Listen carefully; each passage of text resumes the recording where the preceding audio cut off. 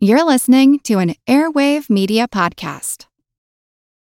For the ones who work hard to ensure their crew can always go the extra mile, and the ones who get in early so everyone can go home on time, there's Granger, offering professional-grade supplies backed by product experts so you can quickly and easily find what you need. Plus, you can count on access to a committed team ready to go the extra mile for you. Call, click Granger.com, or just stop by. Granger, for the ones who get it done.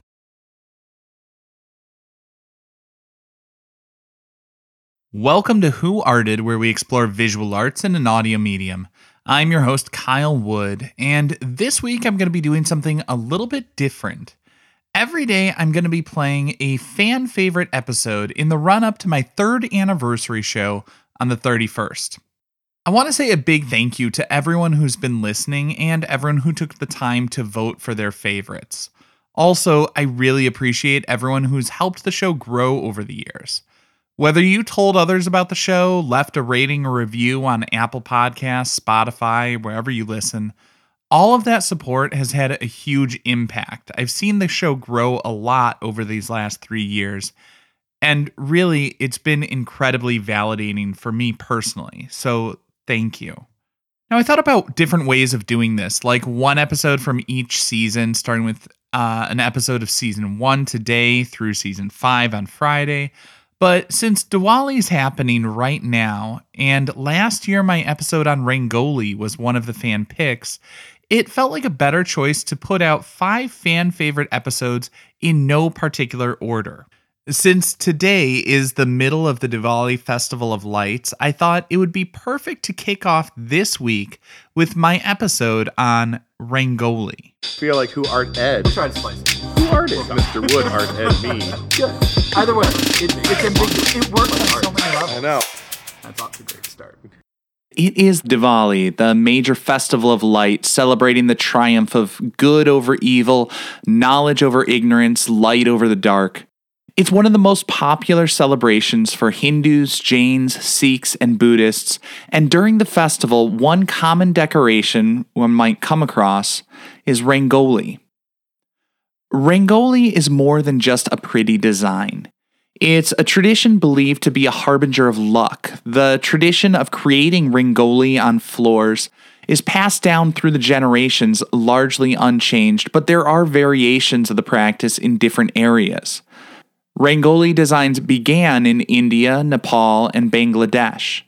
The distribution of colors has spiritual connotations, often utilizing radial symmetry and a yin-yang type of even balance that's not only visually satisfying, but also considered to be a symbol of luck, growth, and prosperity.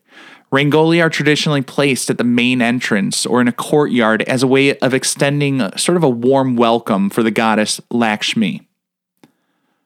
The word Rangoli comes from a Sanskrit word, Rangavali, for creative expression of art by means of color. Those colors traditionally are created using colored rice, sands, flowers, even paints. Today, some people incorporate other materials for embellishments, such as glitter or even stickers. It's a design that's handmade and open to a lot of creative embellishments.